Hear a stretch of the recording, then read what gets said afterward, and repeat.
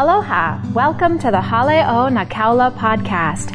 We are based upcountry on the stunning island of Maui. If you have any questions or want to know more about us, you can always check us out at hokmaui.com. We would love to connect with you on social media throughout the week, on Facebook, Instagram, and Twitter. Today, our pastor, Daniel Oliveira, illuminates Jesus Christ's desire to include us in his Father's family. In Matthew 12:50, Jesus was not closing a door on his physical family. He was opening the door for everyone to become part of his spiritual family. For whoever does the will of my Father who is in heaven, he is my brother and sister and mother. We do the will of the Father by loving the Lord with all our heart and loving our neighbors as ourselves. So one thing that I wanted to talk to you about this morning is about Jesus Christ, the Messiah. You know, if you study the time of the Second Temple, the time that Jesus was born, it is fascinating to just try to understand because, you know, like we're reading the New Testament together, and a lot of times it's hard to really read and understand, right? And it is true because we live 2,000 years later in another culture, another environment, and so we think, but that does not apply to me today. But I think that when we go back and we understand what was happening at that time, we will actually see that the Word of God is not limited by time. Number one, the Word of God, John 1, is God. So what we have here is something that we can apply in our lives throughout eternity. You know, you just understand the context where this happened, and then you apply to your life. You know, so it is important because if we believe, number one, in the return of the Lord, in the kingdom of God, like He taught us to pray, thy kingdom come, thy will be done, we have to believe for something new, something to change. And the preparation for His coming was John the Baptist saying, repent. Repent, because you have to get ready for something new. You know, and we had a moment with our children in the after-school program and talking about that. At the time of Christ, life was very hard. If you were born a slave, you would be a slave forever. If you were not a Jew or, you know, you would not be able to move from one place to another. Women were not treated right. You know, and there's like racial issues. A lot of division. Even among the Jews, there were like a lot of division, a lot of issues. And Christ came as a man, as a baby. God did not just send Him ready, you know, like we wish we could do, like, Lord, make me ready. And He's saying, I'm making you ready from the moment you were born. I'm preparing you. I'm bringing you up. And we want like instant sons of God. But even Jesus was not an instant son of God. He was born a baby and He had to grow up. And He was here to do and to start something new and different, which we humans turned that into a religion. But I think that what He was trying to do is create a family. He was trying to create an atmosphere where we would actually walk in the Word together. Every time that God moves, He has to start from nothing. So he faced many challenges, and he had to learn by the things that he suffered. Not necessarily suffered, but he had to learn. He had at one point his mother saying, "We're out of wine. Come on, do something here." He had the atmosphere, the care, and the protection of his parents. And at one point, let's go to Matthew 12, verse 46. While he was still speaking to the crowds, behold, his mother and brothers were standing outside, seeking to speak to him. Someone said to him, "Behold, your mother and your brothers are standing outside, seeking to speak to you." But Jesus answered to one who was telling him and said, "Who is my mother and who are my brothers?" I need to pause here for a little bit, because a lot of people over the years have interpreted this like his family did not believe him. And even if that's true for a while, at the end, his mother was there at the cross, and James, his brother, was the leader of the church in Jerusalem. So he was not here rejecting anything. I think that he was actually including. He was not closing the door, he was opening the door. God is never closing the door. He's always opening the door. Jesus said, "Who is my mother and who are my brothers?" And he's stretching his hand toward his disciples. He said, "Behold, my mother and my brothers. For whoever does the will of my Father who is in heaven, he is my brother and sister and mother." So do you understand this? He was not closing the door. He was just saying, whoever does this, whoever does the will of the Father is part of the family. Do you want to be part of the family? Yes. That's where we are. We want to learn to do the will of the Father. So I'm blessed is because as we move forward into this new thing that God is doing, we will have to become more and more His family. And that is not exclusive. You almost could say, "Oh, my family is like what I already know." And that's what Christ came, and He said, no, Paul said, in Christ there is no Greek or Jew, slave or free, man or woman. He came, that's radical. 2,000 years ago, that was radical. Nobody wanted to hear that because everybody had something to protect. Right? No, I am a Jew. I am this. I am that. I'm a Roman. And if you're a Roman, you had rights. If you're not a Roman citizen, you had no rights. Does it make sense? And Christ came and said, He broke all the lines of division and separation. Said, no. Everybody's the same. Everybody has the same opportunity. And that is huge for our understanding of salvation and grace and actually a walk with God. But again, let's keep studying about the early church. How did the church start? Let's go to Acts 2. Verse 43. Everyone kept feeling a sense of awe, and many wonders and signs were taking place through the apostles. And all those who had believed were together and had all things in common.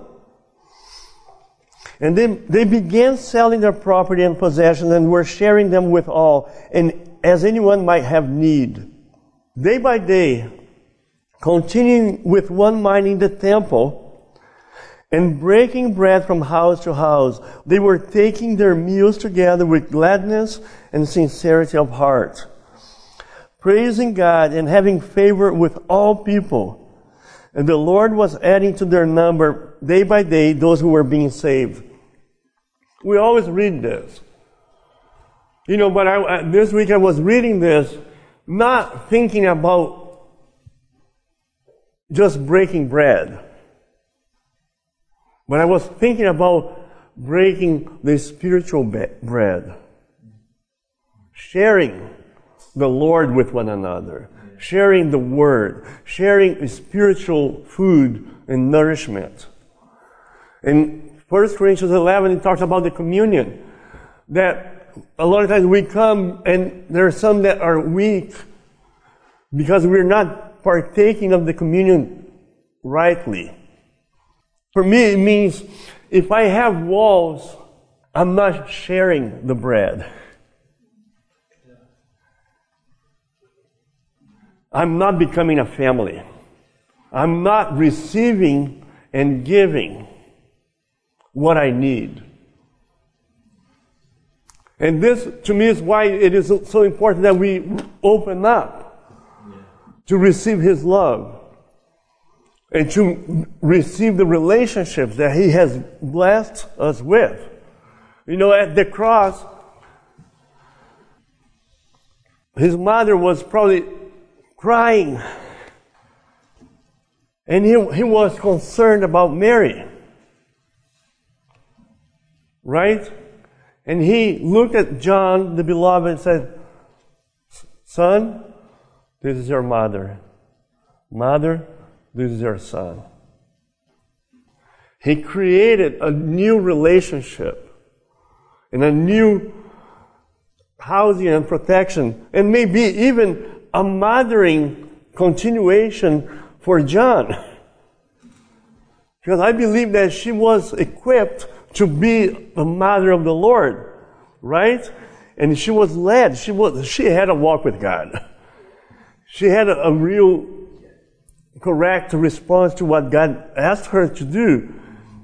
And I believe that we read that Mary and others were always with the disciples. And I believe that they were not just making food for them.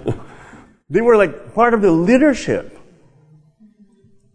So I think that maybe it was the Lord blessing John also with a mother. So when we talk about breaking bread, we're not talking just about physical needs. I think that sometimes it's easier to be open to receive some physical help. To be this family that God is bringing forth, we're going to have to open up to receive more than that. What is the will of the Father? That we love one another as He loves each one of us. I think that has a meaning also, that we love Him because He first loved us. The more I open up to receive His love here, the more I'm going to be able to receive His love here, directly from Him. Let's go to Matthew 7. I bless this for us because I really believe that by our prayers and our walk with God, we created and we asked for what God is doing. But on the other hand, we don't know how the answer will come. Just like they were expecting the Messiah. Everything about Judaism is the messianic expectation. But they did not really know how He was going to come. And I'm telling you, just like 2,000 years ago, today, we have been crying to the Lord for something. And He will surprise us. And He will do above and beyond what we can ask or think. Because when we look at a situation and we see a desert, and He sees rivers. And when we ask for a river, we are looking for a little creek. And that would be enough for us. Maybe I will just go back to my father's house and then be hired. And the father said, no, come here. I was waiting for this day. The Father is waiting for the day that you take a step despite the shame, despite the past, that you just take one step and start walking towards Him. We tend to take everything and make that into a religion. You know, if I do this and I don't do that, I might be fine, right? Let's go to Matthew 7:21. Not everyone who says to me, Lord, Lord, will enter the kingdom of heaven, but he who does the will of my Father who is in heaven will enter. Again, who are my family? Those that do the will of the Father. And what is the will of the Father? Do you know? Many will say to me on that day, Lord, Lord, did we not prophesy in your name? And in your name cast out demons? And in your name perform many miracles? And then I will declare to them, I never knew you. Depart from me, you who practice lawlessness. It's almost like Isaiah 58 that we're reading, right? You're doing everything according to the law, but you're not doing it here. You can prophesy, you can do all the rituals, but I want you to relate right. Matthew 22.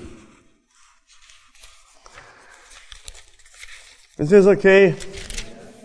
I bless this for us. Lord, we are in a time of search.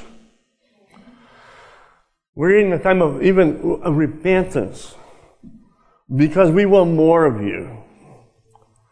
You know, we want to be effective in our walk with God. You know, but one thing that we need to know is we are only going to be effective when we learn to do His will. Then we are part of the family. Okay, 22:36. We all know this, right? A lawyer asked him a question, asking him, Teacher, which is the great commandment in the law? We're talking about being part of the family. Who are my mother and brothers and sisters? Or those that do the will of the Father. So this guy, he wanted to be part of the family. Right? How can I be part of the family? How can I do the will of the Father? And he said to him, You shall love the Lord your God with all your heart, with all your soul, and with all your mind. This is the great and foremost commandment. The second is like it. You shall love your neighbor as yourself. On these two commandments depend the whole law and the prophets. That's huge. Isn't that? I love that. We love to complicate things.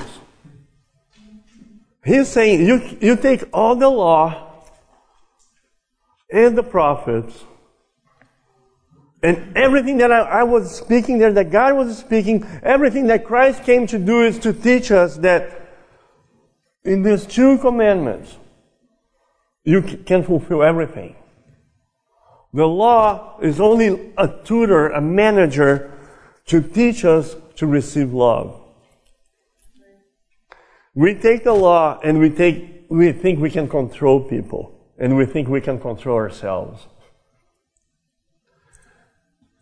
But the whole point is God saying, I want to include you in my family. I want to open the door for you to be part of a relationship with me, and I'm going to teach you how. But first, you have to love me. To love me, you have to receive my love for you. And you have to love your neighbor.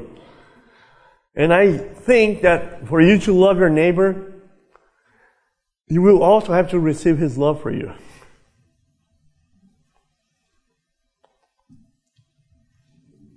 That's how we become a family. That's how we become the body of Christ that Ephesians 4 talks about. That every joint supplies. That we leave our infancy, we leave our immaturity by receiving and moving together and walking in the Word. Don't you wish you could just walk in the Word by yourself? Don't you wish you could walk with God by yourself and just everybody leave me alone?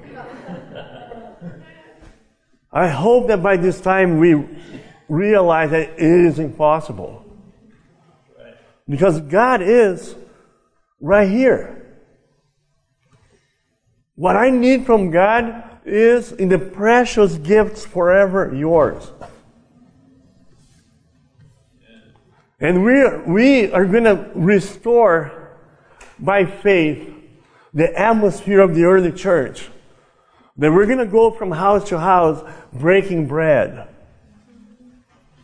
You know, when Christ broke bread, He said, "Here, this is my body. I'm giving it to you. And now you're going to take what you have and you're going to give it to somebody else." And just like He gave to His disciples and they had to receive from Him, I think He is saying, now you're going to have to receive what your neighbor has. You're going to have to feed and be fed if you're going to be part of this family. I bless this word for us. Lord, we open up. We bring praying. Holy Spirit, guide us.